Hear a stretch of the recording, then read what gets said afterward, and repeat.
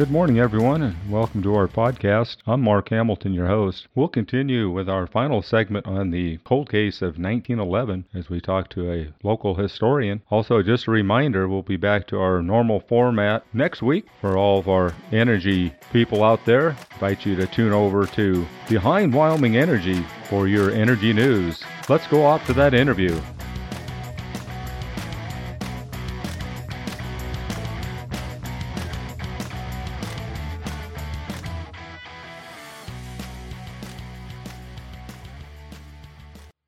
We'd like to welcome Terrell Mills to the podcast tonight. Terrell is a Ten Sleep, Wyoming rancher and a historian with a vast amount of knowledge from the area. Most recently, I got to take in his presentation he did for the Washakie Museum in Worland, Wyoming, on the mystery of the eloping pair. Terrell has spent time looking at the 1911 deaths of Edna Richard Jenkins and Thomas Jenkins. Terrell, you had mentioned in our earlier discussions that you had some ideas on what might have happened with this big trail mystery. Yes, hello, Mark. I have done quite a bit of research. Most of that comes out of newspapers and then talking to local people about what went on.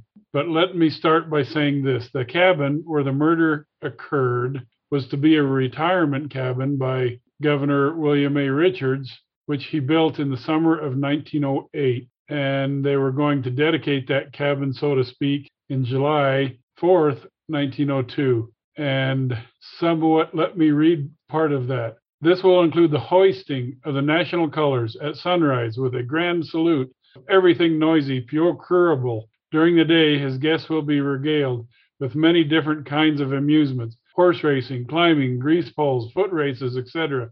The celebration culminating in the evening with fireworks and a big dance. And this article comes from the Worland Grit, July 2nd, 1908, page 1. So this area was to be Governor Richards wanted it to be a retirement cabin, a place where he even invited other partners to come and participate and build their own cabins there, mainly a doctor from Colorado that was a partner, but that never happened. So then we jump into the wedding of Edna Richards and Thomas Jenkins.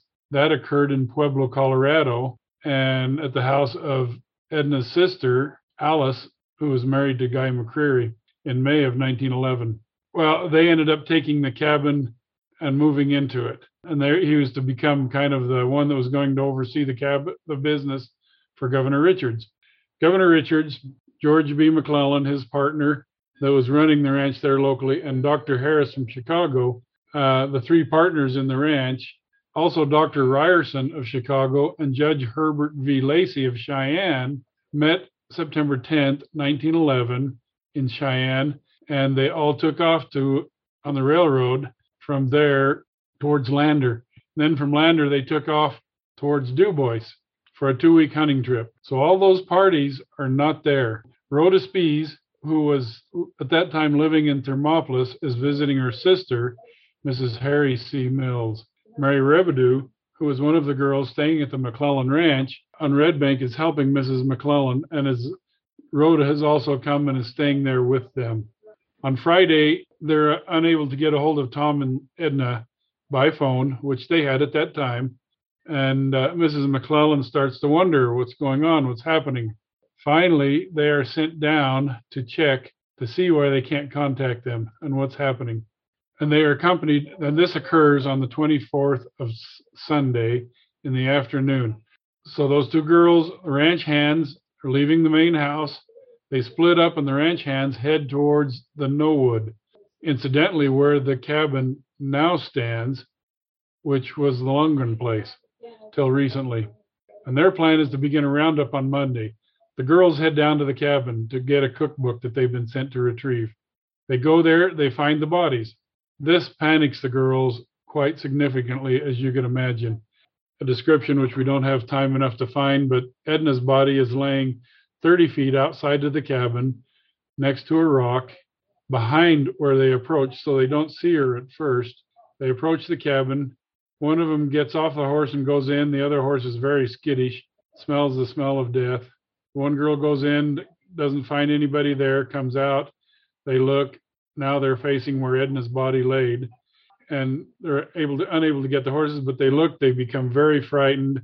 They're not sure what they see. They get on their horses and run home a very fast lightning speed, not even sure how they got through the three fences they had to get through, not even remembering that they if they had opened the gates or not. Word is sent back out to the ranch hands, who then return from the Knowood, and also a few of the ranch hands that were still there at the main place. They go back down and they meet, and the girls are not sure they want to go, but they do go anyway, or nearby, and the ranch hands go and investigate and find the two bodies with Edna leaning up against this rock outside. I've stood at that rock, been there, looked at the tree that is there still. It's a juniper, and they find her body there. Two holes through her lungs, and then one hole in her left temple, with her left hand gripping the pistol with her thumb through the trigger, which is a curious thing to start off with because Edna is very much known to be very, very right-handed. Thomas Jenkins is inside the cabin, back in the bedroom. There's two rooms in the cabin, as near as I've been able to find. In the bedroom, laying on the floor, has died and bled there and died. The blanket over him is burned slightly, but it has been put out with a bucket of water. These things are reported immediately from Basin. They are called. Coroner Carter, Sheriff Wickwire, the car driver leave Basin Sunday night, the 24th, and arrive on the scene Monday morning at 5 a.m. Undertaker is also notified of the two bodies, and he and a wagon driver also depart Basin Sunday night with two, as they call them, hermetically sealed caskets. They arrive Monday the 25th at about 1 p.m. Now, that time is significant because Sheriff Wickwire and Dr. Carter have concluded their business and are departing just as the caskets arrive. Other people arriving are E.T. Payton. He arrives on the scene Monday morning, shortly after the coroner Carter observes the body. He writes the very first article that hits the newspapers. But it's significant. E.T. managed to be in the right place, if you want to call it, at the right time.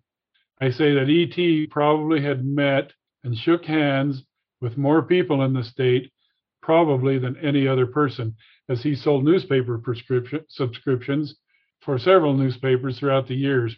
Terrell, wasn't you were talking about Peyton? Wasn't he one of the suspects in the ultimate murder suspect? Yes, he was named by someone as having been involved.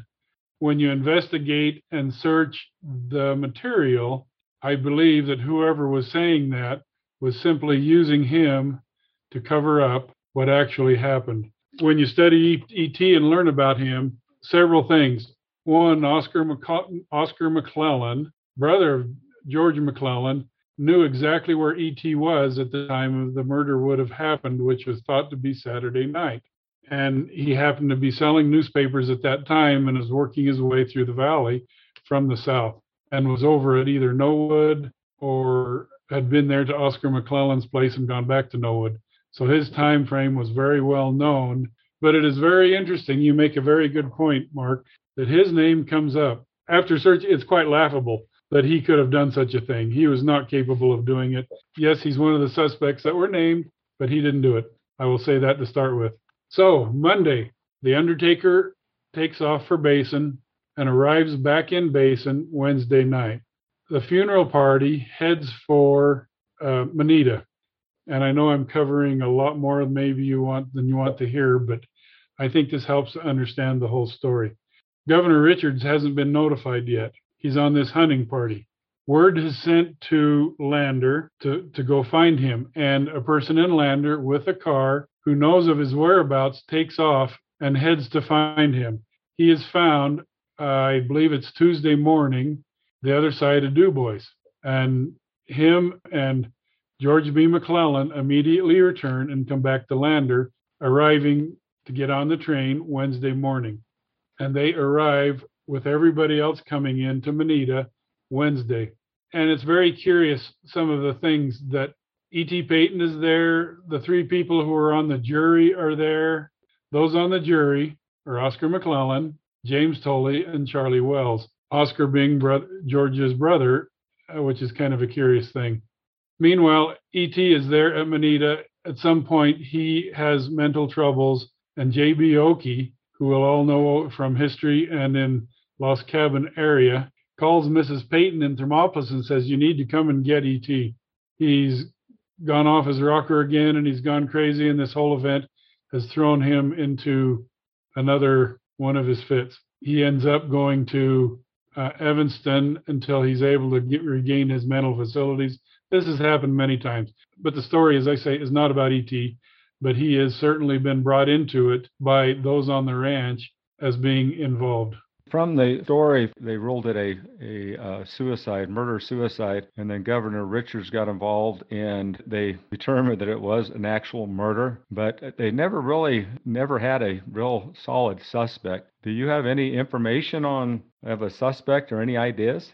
I have a list. Theory 1 is that he shoots her, and there's a whole lot of how that could happen. Theory 2 that comes out later in the paper by somebody on the ranch, all of a sudden, oh, well, this is how it happened, is that she shoots him, meaning suicides. And there's a lot more to it. Theory 3, this has no newspaper article support. Theory 3 comes from interview to people who lived in the area.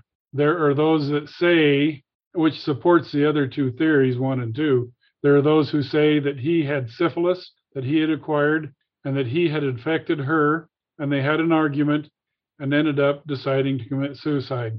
Theory 4, Tom goes insane. And these are articles that were in the paper at various times. The public doesn't like all theories 1, 2, and 3.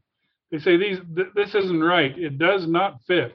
Well, theory 4 that then came out was, oh, well, Tom's gone insane for some reason, and he shoots himself. So Edna then shoots herself, which supports the syphilis idea. Theory 5, someone unknown did the shooting. And this is what becomes much more popular, and the theory of who these people are. There are several people who were suspected, and each one over time was brought out. I'll cover them in a minute. Theory 6, in Cheyenne, there was a man named Warren Jenkins who was married to Jessie Root, who was a childhood friend of Edna. Warren Jenkins and Tom Jenkins were no relation, but Jessie was found to be shot in Cheyenne in 1912. A newspaper article says, oh, has Warren become the jealous husband? Did Warren do the shooting? And this is new information that's never been published before. I have the articles to support that event. Okay, Edward Tillman, we already mentioned him. The next one is Ormond Kennedy Fullerton, also known as Packrat Murphy. For some reason, jealousy or whatever, shoots. Otto Frederick Gleesman is also one who is listed as shooting. He was kind of one that just hung around the area and was there for some time. Another one that comes out throughout a long time is Tom O'Day. Tom O'Day happened to be there building the cabin, knew the cabin very well. There are pictures of Tom there building the cabin with Oscar McClellan and another man. Tom had just gotten out of jail some time ago for horse thief, and he was out just in time to get there to help build the cabin in 1908. After that, he goes back to Shoshone. He gets married. That doesn't last very long. I don't even know where his wife ended up at. He's back at the McClellan place or Governor Richards' place and is known to be there in the area. George McClellan and Tom O'Day have a long history together. They've known each other very well. April 1892, is that a familiar date? That is the Johnson County War. In April 1892, it was well known for many people that was going to happen. Where George McClellan says, let's go see what is happening over there. We want to know. So Tom and George travel the mountains together through snowstorms to get there to see what's happening. There's a picture of them taken, and that picture hangs in the Buffalo Museum of the two of them together. They're standing there with their hats, coats, dressed very nicely, and you can see the very large bulge on the side of Tom. Clearly, he's carrying a very large pistol. And so George and Tom go back a long time together, as does George with other people who were in the Spring Creek raid, who were not there at the time of this tragedy, so I've discounted them as being possible people. It's a very curious thing what has happened. I can't say who actually did it. I know ET didn't do it. I do not believe when the circumstances are examined that they shot each other. I do not believe Otto or the Otto Gleesman, and the other name slips in my mind again right now. Fullerton. Yeah, Fullerton. I do not believe they did. One of them was found snooping around the cabins, collecting various other cabins. It was kind of a, as they called him, pack rat, and he was accused for a short time, but apparently he had an alibi. Otto Gleesman was there for some time afterwards and never was really, didn't have any need to go. What is curious, and I failed to mention, of course, this all occurred September 24th, is when they thought the murder happened. By October or November, early November, Tom O'Day all of a sudden says, my mother has died, which she did, and he leaves the state never to come back again, which is a curious thing. All of a sudden, where he has been for years, since 1890 something, now he leaves the state of Wyoming never to return. There are other various little things that go through that come about from this, from my research. The coroner's statement comes out, and it says simply that the two of them shot themselves and committed suicide. But Governor Richards does not believe this, comes back, does his own research, studies and studies, sifts through the sand at the rock. He says that if she's died here, there's got to be a bullet here. Searches around, can't find blood at the rock, does finally eventually find a bullet. There was also a bullet for Tom Jenkins in the mattress that was located. I haven't been able to locate those, but very curious circumstances that point to that they did not commit suicide. After the meeting in Moneta that Governor Richards had, there's a couple of things that go on. The coroner's jury, of course, made the initial statement that they believe the suicide happened, being carefully led by several people there to come to that verdict. In an October 6, 1911 Carbon County Journal article, they say to Governor Richards, a mistake has been made in returning a verdict of suicide. And that's a direct quote. There were circumstances that pointed to murder by a third party. And that original article was printed in the Cheyenne Tribune. This is a significant little bit of a statement. Here, three people who have been called to stand on a jury have now, 2 days later, raced to get the governor to tell the governor a mistake has been made in returning a verdict of suicide. Very curious that all of a sudden they are reversing what they said. As Governor Richards travels to Cheyenne, of course, wherever the train stops, people are coming to the depot to meet him, to interview him, to find out what they can find to add to this story, which is a really big story. And in October 3rd, 1911, Tribune Stockman Farmer, Governor Richards says, I have carefully read the verdict of the coroner's jury in the case of my daughter and her husband, and have considered all the circumstances as they have been presented to me by those who were upon the scene immediately after the discovery of the bodies. And I cannot accept the view as set forth in said verdict. Now, that's a curious statement, too. Theories 1, 2, and 3 had references to saying they came about the murder-suicide idea because they thought that would lessen the impact on Governor Richards of thinking it was a suicide. To me, that doesn't fit. To me, that says that's completely opposite of how I would feel. I would be more troubled if my children had committed suicide rather than being shot by someone. Troubled both ways, yes, but I would rather the murder. So this stirs Governor Richards. He has to come back. He has to make his investigation. And he does, and I'm kind of getting a little out of order here, but by December 1, the Wyoming Tribune, 1911, posts the revised verdict. Governor Richards, when this hits the papers, is already on his way never to return to the ranch again. He has lost his interest in the ranch. He doesn't care about the ranch. It's now a sad place for him, and he leaves. Who ends up with the ranch? The two partners remain, Bear George McClellan and the doctor from Chicago for a while. Bear George McClellan eventually makes a deal with the doctor and ends up owning the whole ranch. Curious thing. I'm not sure what else I've covered those theories very, very briefly. Terrell, I think you did shed a lot of new interesting facts on this case. We have already read through the story that was published on WyomingHistory.org by Rebecca Hine, and so we're getting just a little bit of a different angle from the story. And I think that you've just filled in a lot of the gaps. And in my mind, it seems to me that it would be some type of a jealous lover. That's my theory because of the way the bodies were left and just some of the oddities of the murder scene kind of looked like that somebody that knew the area was there, knew maybe they had some time and came in and did the dirty deed. Yes, good points. Those I've studied those articles. It's very curious. The dishes are on the table. Fish has been caught and is breaded, left on the table, ready to be cooked the next morning. The water bucket is on the table, and things are curious. The scene with Tom Jenkins laying on the bed, which was on the floor, by the way, they were concerned. Why is it not up on the bed frame? And instead, it's down on the floor. They were concerned that someone was looking in the window, spying on them, so to speak. And so they did not feel comfortable being up high on the bed. They were down on the floor. Could be a young married couple being a little apprehensive, being intimate together in those situations, but something had them bothered. Tom had a bullet hole from his left side coming through his heart, coming out the right side.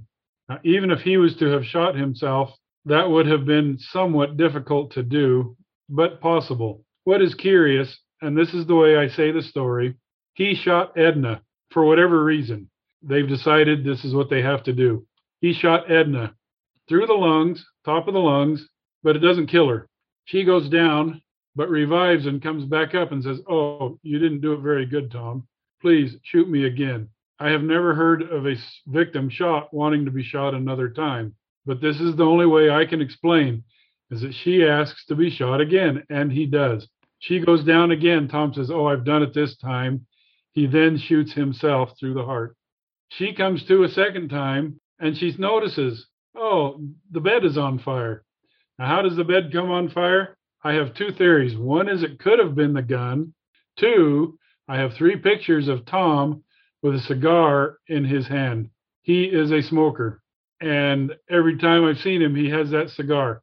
So it's not out of this theory that there's also a cigar that he had then dropped into the bedding, and that cigar could have been the reason the bed was on fire. So Edna comes to, she sees the fire, she panics with two bullet holes through her lungs, gets up, goes to the other end of the cabin, gets the water bucket. There's two of them sitting there full of water. She brings one in, douses out the fire, puts the bucket back, and she comes back in and says, "Oh, Tom, you still didn't kill me." She goes and rummages and gets the other pistol, goes in out, 30 feet out from the cabin. I've measured the spot, and lays down at this rock with a bullet hole through her left temple, with the gun through with her thumb, through the, I can't even imagine how she could hold it and do that. You couldn't, but it was in her left hand. And she is clearly right handed from all the evidence and everything that is said. And she's sitting there slumped over, has a blanket over her. She has scrapes on her legs, but then stockings have been pulled over her legs. The ball of her foot has been bloodied and broken open, but the stockings are also over that with no tears in the stockings. Also adding to evidence that somebody actually dressed her and put her there after chasing her and finishing shooting her, murdering her, I'll say. They some jewelry was found missing and they couldn't locate it, but mysteriously somehow that jewelry is then found again as being in there and is found among the cabin belongings. A curious thing where it's not there and then it is there. Their time was very well documented. They had been somewhere Friday, had eaten, and had returned home, picking up the cookbook and going home. And so it's all various, very curious things. And I say I say it in the way the theory says they conducted things. So it's a curious story. I don't know how to resolve it. I can't resolve it. I don't find any evidence that resolves it. So it is still in my mind an unsolved mystery. Terrell, again, hey, we really thank you for coming on. Outstanding information. I did like your information about Manita. That was one bit of information I never heard. you've added a little bit more to the story, and I guess we'll all sit around and wonder what actually happened on that night at Big Trails, Wyoming. So, again, Terrell, thanks for coming on. We appreciate the information, and we appreciate your interest and the amount of information you're willing to share with people on the history of Wyoming. Thanks again. You're welcome. Thanks everyone for joining us today, and we hope you enjoyed our show. As per the code of the West, we ride for the brand, and we ride for Wyoming here at Let's Talk Wyoming, your Everything Wyoming podcast.